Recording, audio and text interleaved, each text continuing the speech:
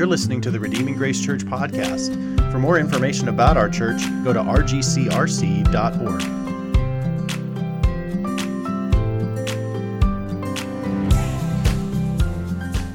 If you would open your Bibles to Matthew chapter 28, we will be in Matthew 28 this morning, starting in the 10th verse, and we'll read through the end of the book, which is verse 20 of chapter 28.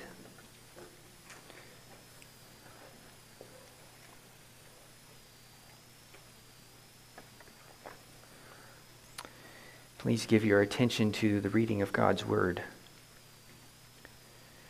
Then Jesus said to them, that is, the women who saw him after his resurrection, "Do not be afraid. Go and tell my brothers to go to Galilee, and there they will see me." While they were going, behold, some of the guard went into the city and told the chief priests all that had taken place. And when they had assembled with the elders and taken counsel, they gave a sufficient sum of money to the soldiers and said, "Tell people, his disciples came by night and stole him away while we were asleep.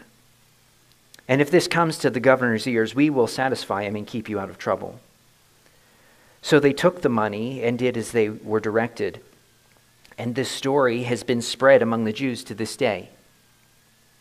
Now the 11 disciples went to Galilee, to the mountain to which Jesus had directed them.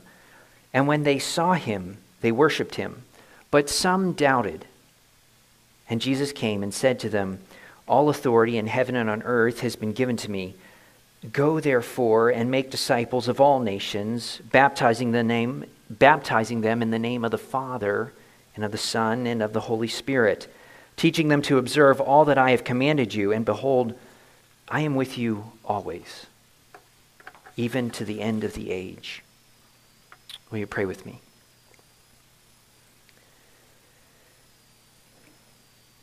Heavenly Father, I pray that you would open your word. Holy Spirit, I pray that you would show us beautiful things in your word,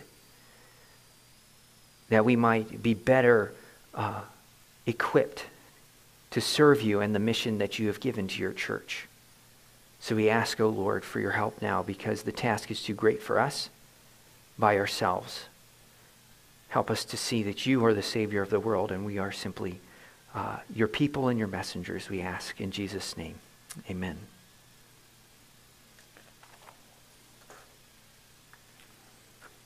Who is the most inspiring person you've ever known? Or who do you look to maybe in history and you find, wow, that person, they really stir me. They make me want to be more than what I am. You know, they want me to rise above. They help me to want to rise above the day-to-day grind. You know, and the range could be anything. You know, I can remember when I was in middle school, I was inspired by certain basketball players like Pistol Pete or Michael Jordan. You know, when I heard that Michael Jordan got cut from the high school team, and then after that he was resolved to make the team, so he got up every morning before school and he went and shot hoops and did drills at like something like 5 or 6 in the morning. Well, I was like, oh, that's awesome. I'm going to do that. And I did that for 3 weeks.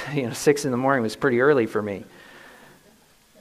Or, you might open the vision wider, right, to maybe something beyond just basketball. You might think of people who've done actual significant things like Martin Luther King Jr. or Gandhi, people who've kind of taken on a large cause and persisted over years with tons of opposition. And usually those are the people we find most inspiring, because they have faced incredible hurdles and kept going. They kept going because they believed in something more than their own personal comfort, right? They thought that the world had a certain way that it ought to be, that there was a certain rightness about things, and so they pushed through. They lived by a higher standard than by what was coming at them and what was easy for them. There's actually a group of guys, they're called the Cambridge Seven. They're called the Cambridge Seven because they all seven, well actually technically all 6 of them plus one, went to Cambridge University in England back in the 1800s. And in 1885, all of them were inspired by a guy by the name of Hudson Taylor. And Hudson Taylor had gone to China because he was burdened by the souls that were being lost, people who haven't heard of Jesus. So he up and left, and he went to China and started the China Inland Mission. And these Cambridge 7 were inspired by Hudson Taylor. And so all of them, definitely coming from very privileged families, they gave it up and they went. And it caught the whole nation by surprise. They're like, wow. And actually, for a while, these guys were going to churches and sorts of things just before they left to tell people about what they were doing, what Hudson Taylor was doing to spread the gospel. And so these guys kind of became legendary because of their giving themselves to a great cause, as it was seen. And as Christians, whether you realize it or not, as soon as you become a Christian, you're caught up in a great cause. You're caught up in the cause of Christ. You're caught up in the mission of Christ. And here in Matthew 28, I want us this morning, we exist as a church to enjoy, display, and share the redeeming grace of God. And so this morning we're going to focus on that share part using Matthew 28. And I'd like to ask 4 questions. Question number 1 is, what is the basis of this mission, the basis of this cause that Christ is sending us on? Question number 2, what is the scope of this mission? Question number 3, will it be hard? Question number 4, what is the motivation for this mission, for this cause? Those are the 4 questions that I would like to look at this morning. And one of the things I'd like to say is there's kind of 2 topics here that are kind of bouncing around between. One is missions, and the other is evangelism. And in all cases, what we're going to say applies to both, but sometimes it'll feel like I'm talking about missions, and sometimes it'll feel like I'm talking about evangelism. They're not to really be separated, but just know that this topic is just huge, and I'm trying to hit on a bunch of things using one passage. So bear with me and keep that in mind. So what is the basis of this cause? What is the foundation of this mission? Well, Jesus gives it in verse 18 of our passage. All authority in heaven and on earth has been given to me. The basis of our mission, and remember, Jesus is making this statement after he has just risen from the dead. The basis of our mission is Jesus, his person, who he is, and what he's done. Namely, died and rose again. He's lived, he's suffered, he's died, he's risen. And one of the questions that naturally arises is, well, what kind of authority does he have? I mean, generally when someone rises from the dead, you're kind of going to listen to him. People love to read books by people that have supposedly passed into the afterlife and come back. Jesus, nonetheless. But actually, there's even more than just Jesus having some amazing experience of having died and risen again. He says that all authority in heaven and on earth has been given to him. That's pretty delusional. If someone ever says that to you, you might want to run. But Jesus has all authority in heaven and earth given to him. And this authority is the authority of an ultimate king. And we know this not only because the whole book of Matthew has been talking about the kingdom of heaven, but actually this phrase, all authority has been given to me, is actually an echo. It's an echo back to Daniel chapter 7. And if you want to turn with me, you can turn in Daniel chapter 7. And we'll see how this echo is explained.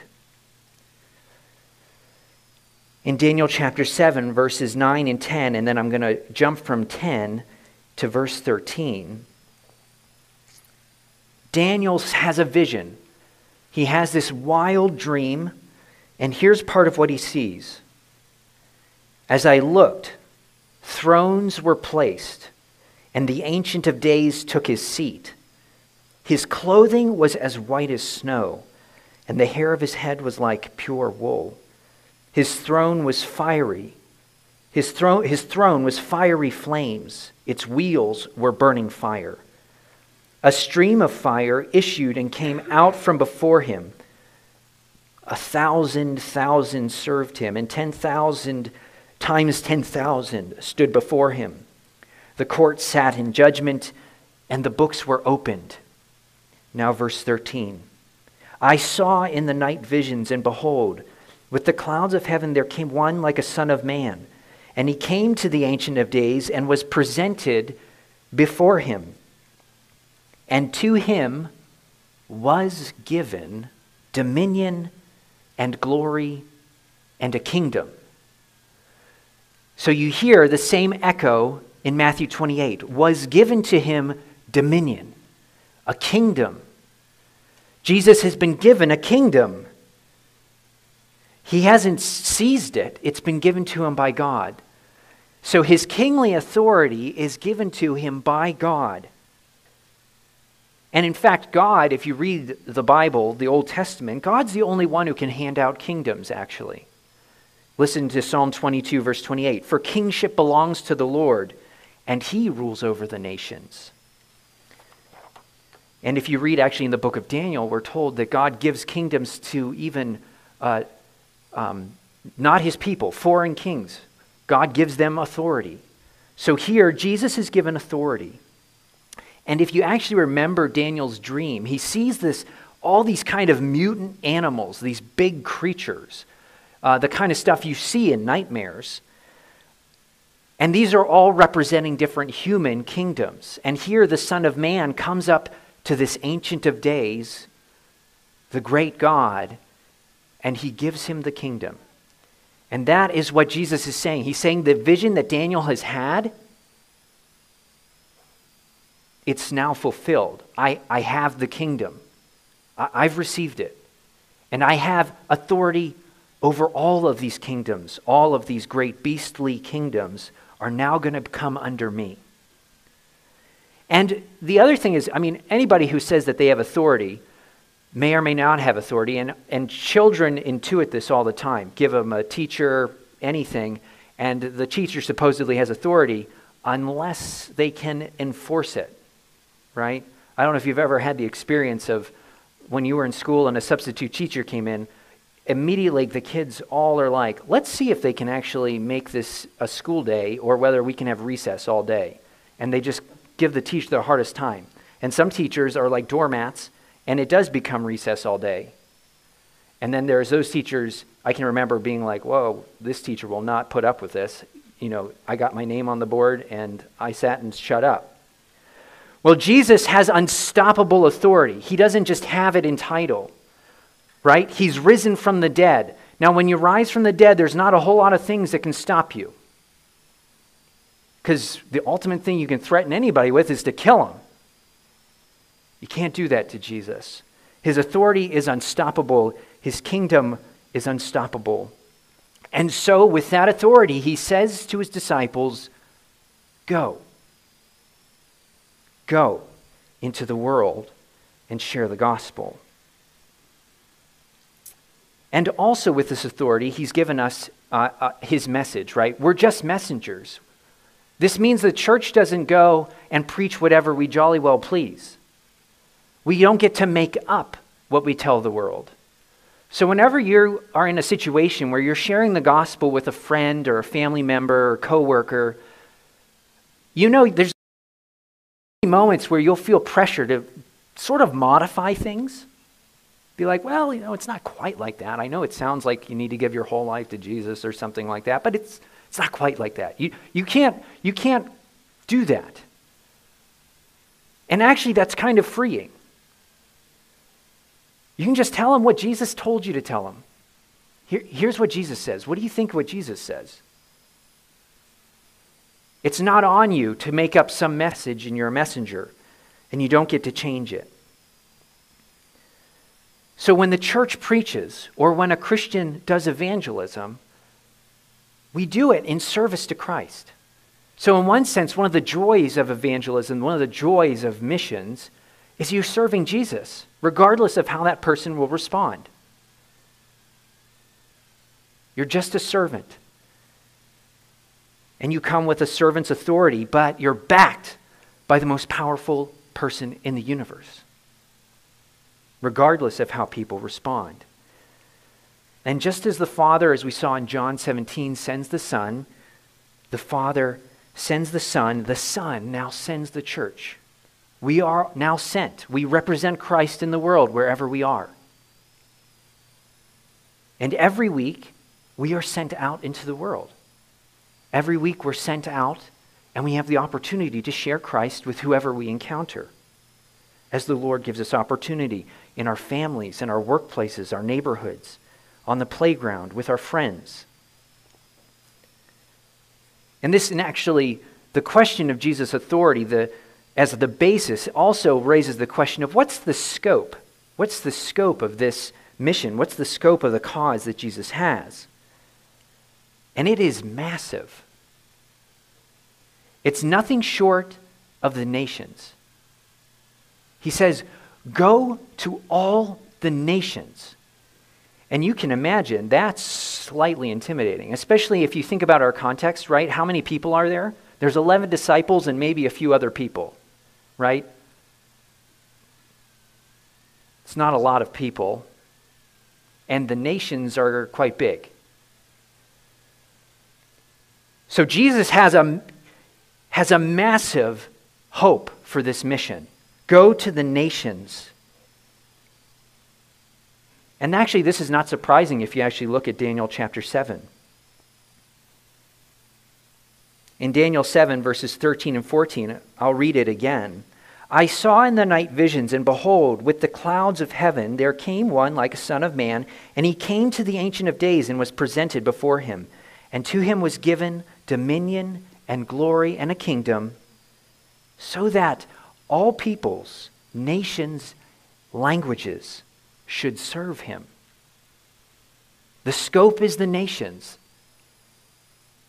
Every single people group, every single nation, every single language. And this is one of the things as a church, when we think about sharing the redeeming grace of God, we want to have big hearts like Christ for the nations, for all peoples,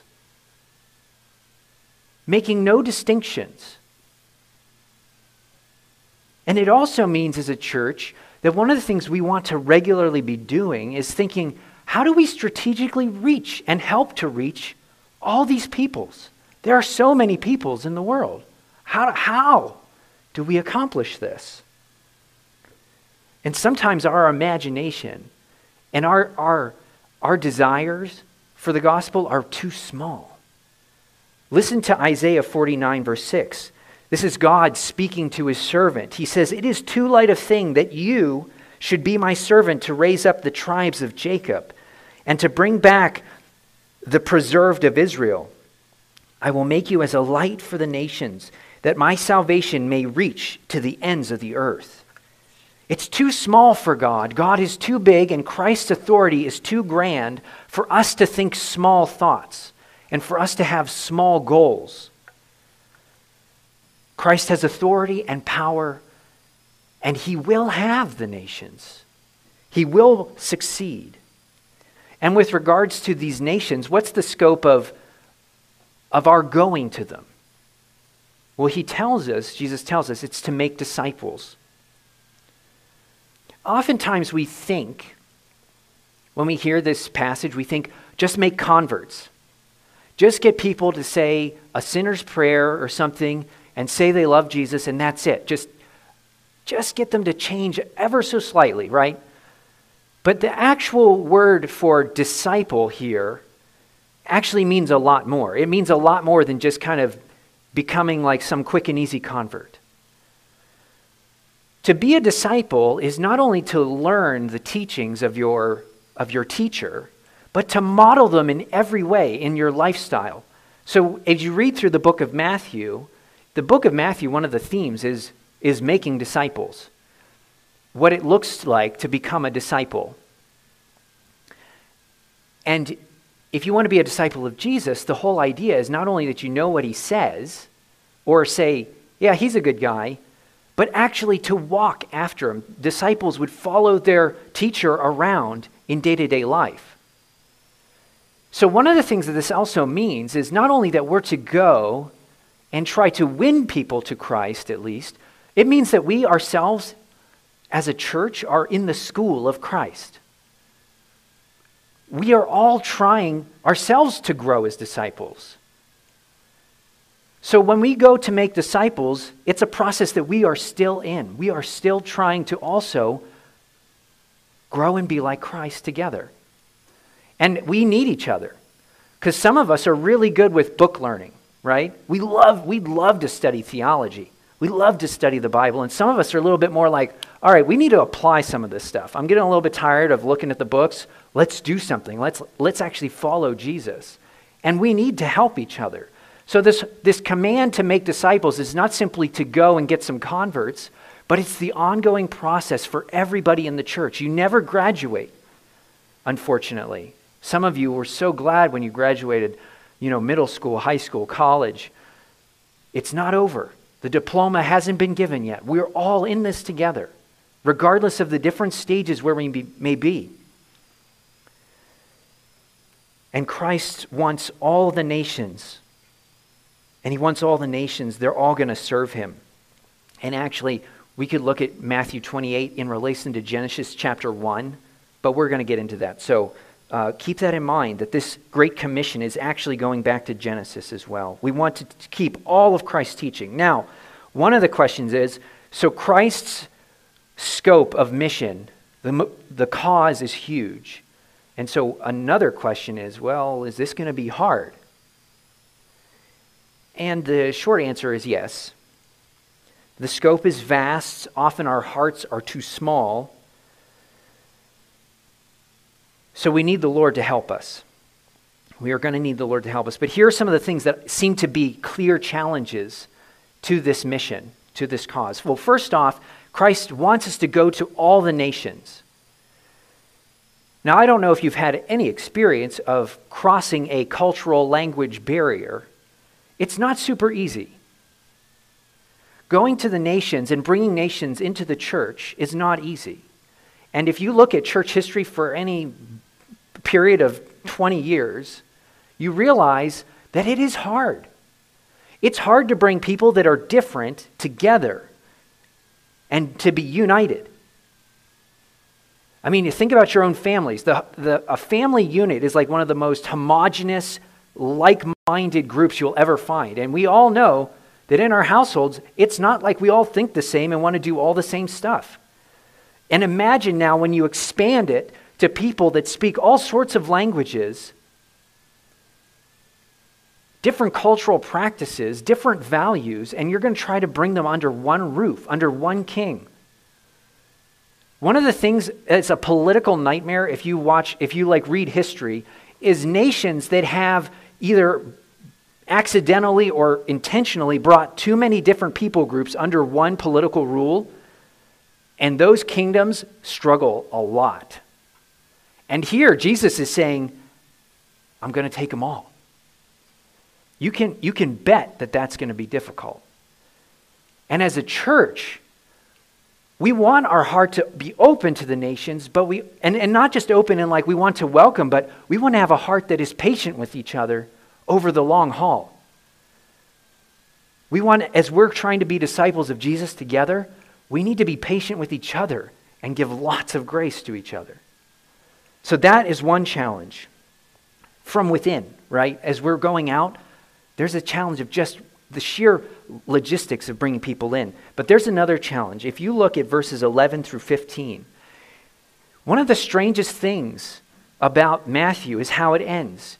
It gives us two final stories. It gives us, the last thing is Jesus' commission to the church, but then just before it, it tells us this story about the guards who were at Jesus' tomb and how they go to the religious leaders in Jerusalem and say, we didn't do our job. So When they had assembled with the elders and taken counsel, they gave a sufficient sum of money to the soldiers and said, "Tell the people his disciples came by night and stole him away while you were asleep." These guards actually saw something pretty crazy just happen, and they're not about to just join the cause of Jesus. Not only that, they actually give testimony to Jesus' enemies that something kind of crazy just happened. We're not exactly sure. And they're like, well, here's another story. Notice not only do they come up with another story, they don't just simply be like, oh, you know what, let's just join them. You know, if you can't kill them, join them. Doesn't seem to occur to them. Rather, they pull out their wallets and they say, here. They bribe them. Give them some money. Tell them a different story. And one of the things is that the world isn't going to be like, oh, sure, we'll just join Jesus' cause. There are alternative stories.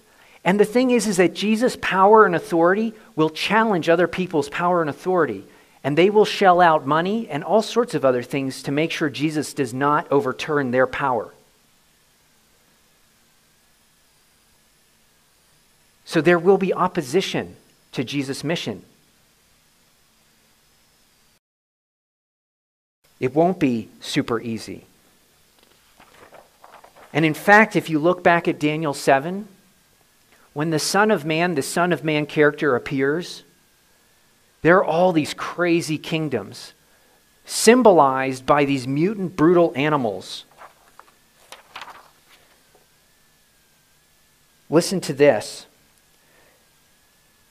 Daniel sees this vision of these beasts, and he says, know the truth about the fourth beast. He wants to know about beast number 4, which was different from all the rest, exceedingly terrifying, with its teeth of iron and claws of bronze, and which devoured and broke in pieces, and stamped what was left with its feet, and about the 10 horns that were on its head, and the other horn that came up, and before which 3 of them fell, the horn that had eyes, and had a mouth that spoke great things, and that seemed greater than its companions. As I looked, this horn made war with the saints and prevailed over them.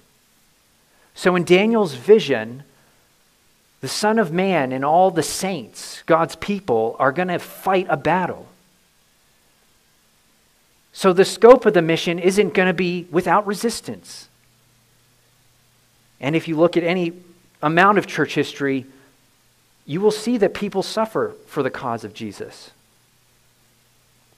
Now, here's the thing. When Jesus instituted, this is the third thing that I think is difficult when you think about where we are today. When Jesus gave the initial mission, he has, 24 people, and they've done some remarkable things. Today, there are now 7.8 billion people in the world. According to some measurements, 60% of those 7.8 people are considered reached. 40% of those people are not reached. There are 40% of people, and by unreached, it means that they're not really within even earshot of hearing about Christianity or Jesus. Of those 60% that are considered reached, 27% don't believe. It's not even clear whether they've actually heard the gospel. They're just considered to be within reach of hearing the gospel. And of that 60%, a large percent of those people, they might profess Christ, but they're considered nominal. It's just sort of a cultural thing. And of the 40%, there's almost 800 groups with over 1 million people in them that don't have any Christian anything. They don't have either enough Christians to help spread the gospel. They probably don't have a Bible in their language. So 40% of 7.8 billion is something like 3.12 billion people. Nothing. No access to Jesus. Most of those people live in the country that is today India or in the Muslim majority world. It's where most of these unreached people groups are. And for every 30 missionaries that go to reached people groups, there's one missionary that goes to the unreached. So the task is huge.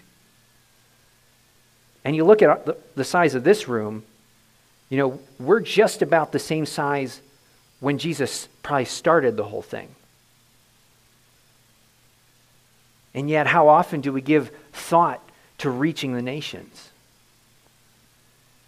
Here in Rapid City, actually, from 2000 to 2010, the largest religious affiliation that grew substantially in Rapid City was a group called the Nuns, people that don't affiliate at all religiously.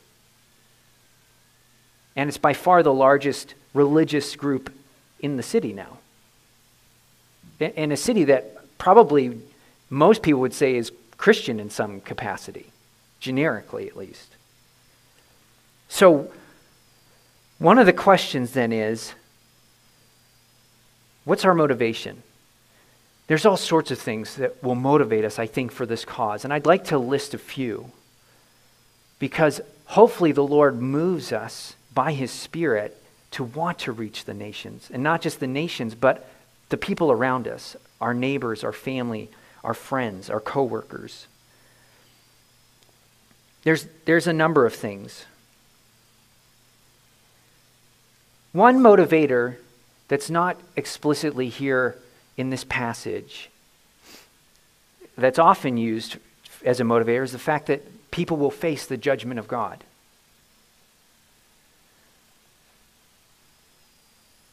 Which often seems to be probably the most harsh thing about Christianity, right? How could God judge people? The truth of the matter is that God hates evil. I mean, in one sense, who doesn't hate evil? It's just that God hates all forms of evil, and He will judge all forms of evil. Every evil thing that we've done, God will deal with. And so there are lots of people that will face the wrath of God. That's one motivator. Another motivator is that the world, since our first parents, is shot through with sin and misery.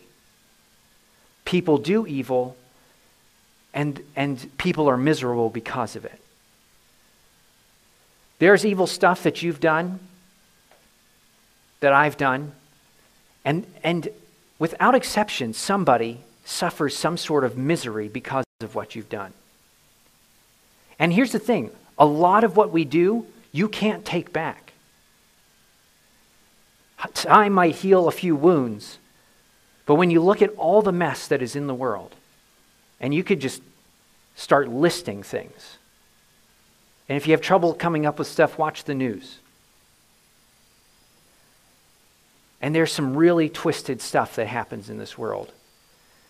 And yet Christ is the answer to the sin and misery problem of humanity.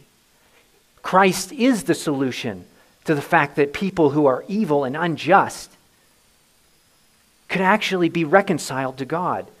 Paul tells the Corinthian church that we are messengers of reconciliation, calling people back to God so that you don't have to face the wrath and so you can be healed and forgiven of the sins and the misery that you have perpetuated. So we want God to stir in us a love for lost people, lost souls, and not to forget that we are no different.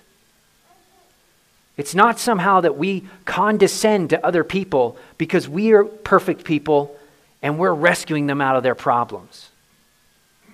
No, Christ has rescued us, and we just simply keep the ball rolling and tell them about what Jesus can do for them. It's not the message is not, hey, here's what we can do for you. We can make your life better. We're the church. No, Christ can make your life better, and we're here to tell you about it.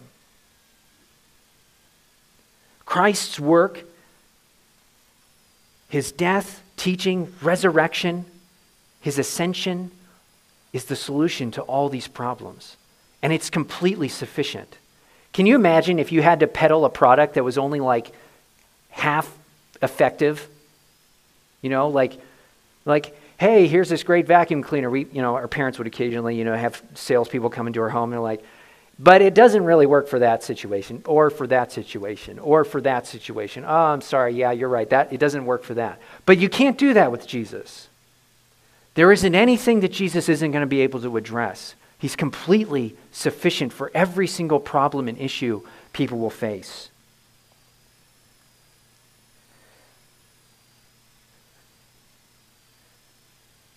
The motivation of, say, hell, for example, this kind of like people are going to face the judgment of God, is often used as like this massive sort of guilt trip. You're like, oh man, I really need to do this. But I think that actually in our passage, there's an even greater motivation. Jesus says to his disciples, he says, go therefore and make disciples, baptizing them into the name of the Father and of the Son and of the Holy Spirit. One of the beautiful things about the gospel is actually not simply that you can get forgiven of your sins, but that actually God himself, the most beautiful being in all of existence ever, the Father, Son, and Holy Spirit, who is love, at the heart of reality, Father, Son, and Spirit have always loved each other, is that they welcome every single human being into fellowship with them. That the gospel presentation that we are giving is that we're beckoning people into the presence of God. We're getting to welcome people back to God. Not simply, oh, your guilt's cleared, you're fine, your problems are gone. No, you get something much, much better than simply having your debts canceled. You're welcomed into the very presence of God is what we're offering. What we've been offered. And I think that honestly we struggle sometimes to be motivated to share the gospel because we struggle actually to enjoy God. We struggle to taste and see that God is so good because it's not hard to advertise for the best product or thing that you've experienced, right? Imagine when you've tasted like this really great dish at a restaurant. It's not hard to go and tell people, man, you really need to try, I don't know. For me, it was like a California burrito. Like the fact that you can put French fries into a burrito was mind-blowing. And so I would tell people about it. But we have something much better. We have something much better. So part of our motivation is actually to work on, and this goes back to our very first sermon in the series, we want to enjoy God more. Which actually, in some ways, is a lot harder than you might think. And some of us feel kind of bad that we don't love God more, and we don't love the nations more.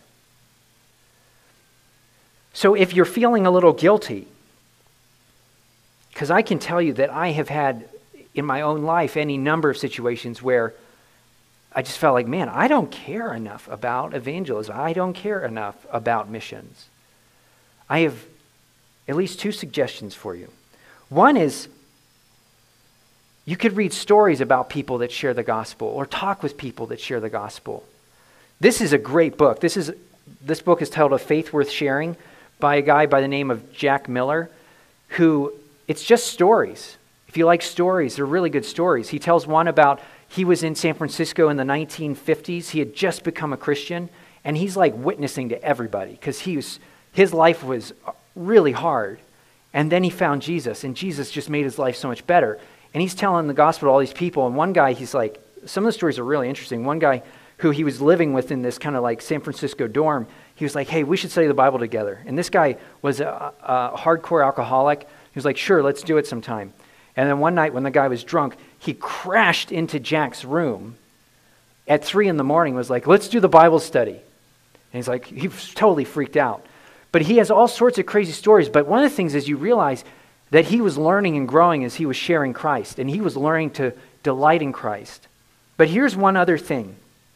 If you feel like you don't really care about the lost people, or you're just struggling to have a heart for the Great Commission, Matthew chapter 9, in verses 35 through 38, you can look this up later if you want, but I'm going to read it to you. How do you cure a lack of desire to share the gospel. Jesus went throughout all the cities and villages, teaching in their synagogues, proclaiming the gospel of the kingdom, and healing every disease and every affliction. When he saw the crowds, he had compassion for them, because they were harassed and helpless, like sheep without a shepherd. Then he said to his disciples, so here's the solution, right? Jesus is moved by compassion, and he's giving us a tip. How do you care about the nations? He said to his disciples, the harvest is plentiful, but the laborers are few. Therefore, pray earnestly to the Lord of the harvest to send laborers into his harvest. One of the ways that we can cure our lack of concern for those who need Christ, one is to enjoy God, and we enjoy God through prayer. But the other thing is when we pray for the nations, that's when God actually goes to work on our hearts. God actually works in our hearts to have that kind of compassion like Jesus. Because it's in prayer that God shapes us. It's in prayer that we spend time with him and we learn what God wants for other people. That God wants to reconcile the nations to himself. That God loves the nations and gave his son. It is through prayer that God actually can change our hearts. So if you feel discouraged or if you feel guilty, the solution is not to just start going and when you feel guilty to just witness. Pray. And here's one of the other things is actually if you pray, Lord, give me an opportunity. Help me to love people. It's amazing. The Lord actually starts handing it to you. So let's pray as a church that we'd have a heart for the nations and that the Lord would start working in us to enjoy him more and want other people to do the same. Will you pray with me?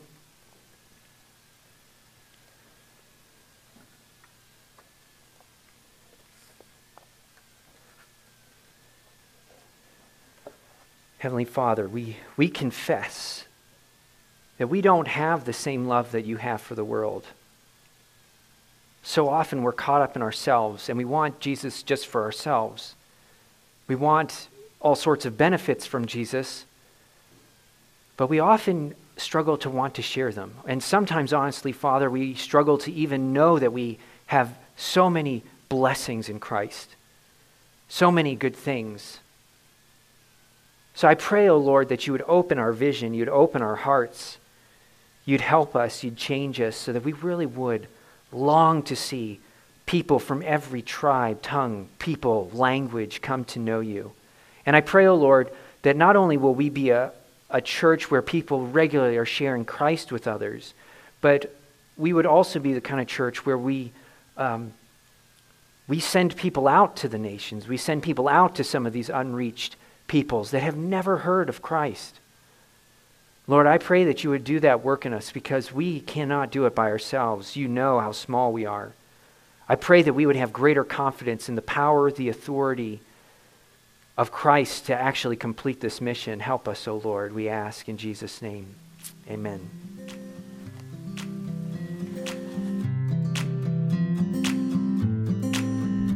Thank you for listening to the Redeeming Grace Church podcast. For more information about our church, go to rgcrc.org.